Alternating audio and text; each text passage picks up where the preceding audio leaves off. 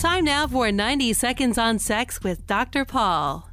When guys think about bras, something from Victoria's Secret often comes to mind. But as someone who speaks to college athletes, I think about how many promising young women stop competing as early as high school because they have larger-sized breasts and strenuous exercise is just too painful.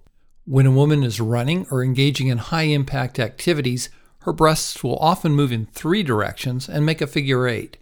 Most bras that claim to be for sports do little or nothing to reduce breast movement. A true sports bra is very different from what we've come to associate with skimpy lingerie. The cups require major engineering to hold a woman's breasts in place, and forget thin straps which will just dig into her shoulders.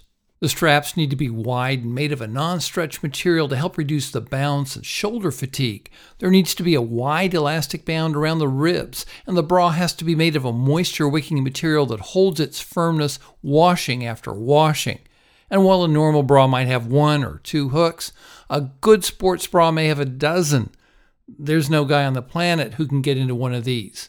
On our website, I've posted links to Enel, which is a leader in the sports bra field, as well as articles and a cool website that simulates what happens to women's breasts during exercise. For more, visit 90secondsonsex.com.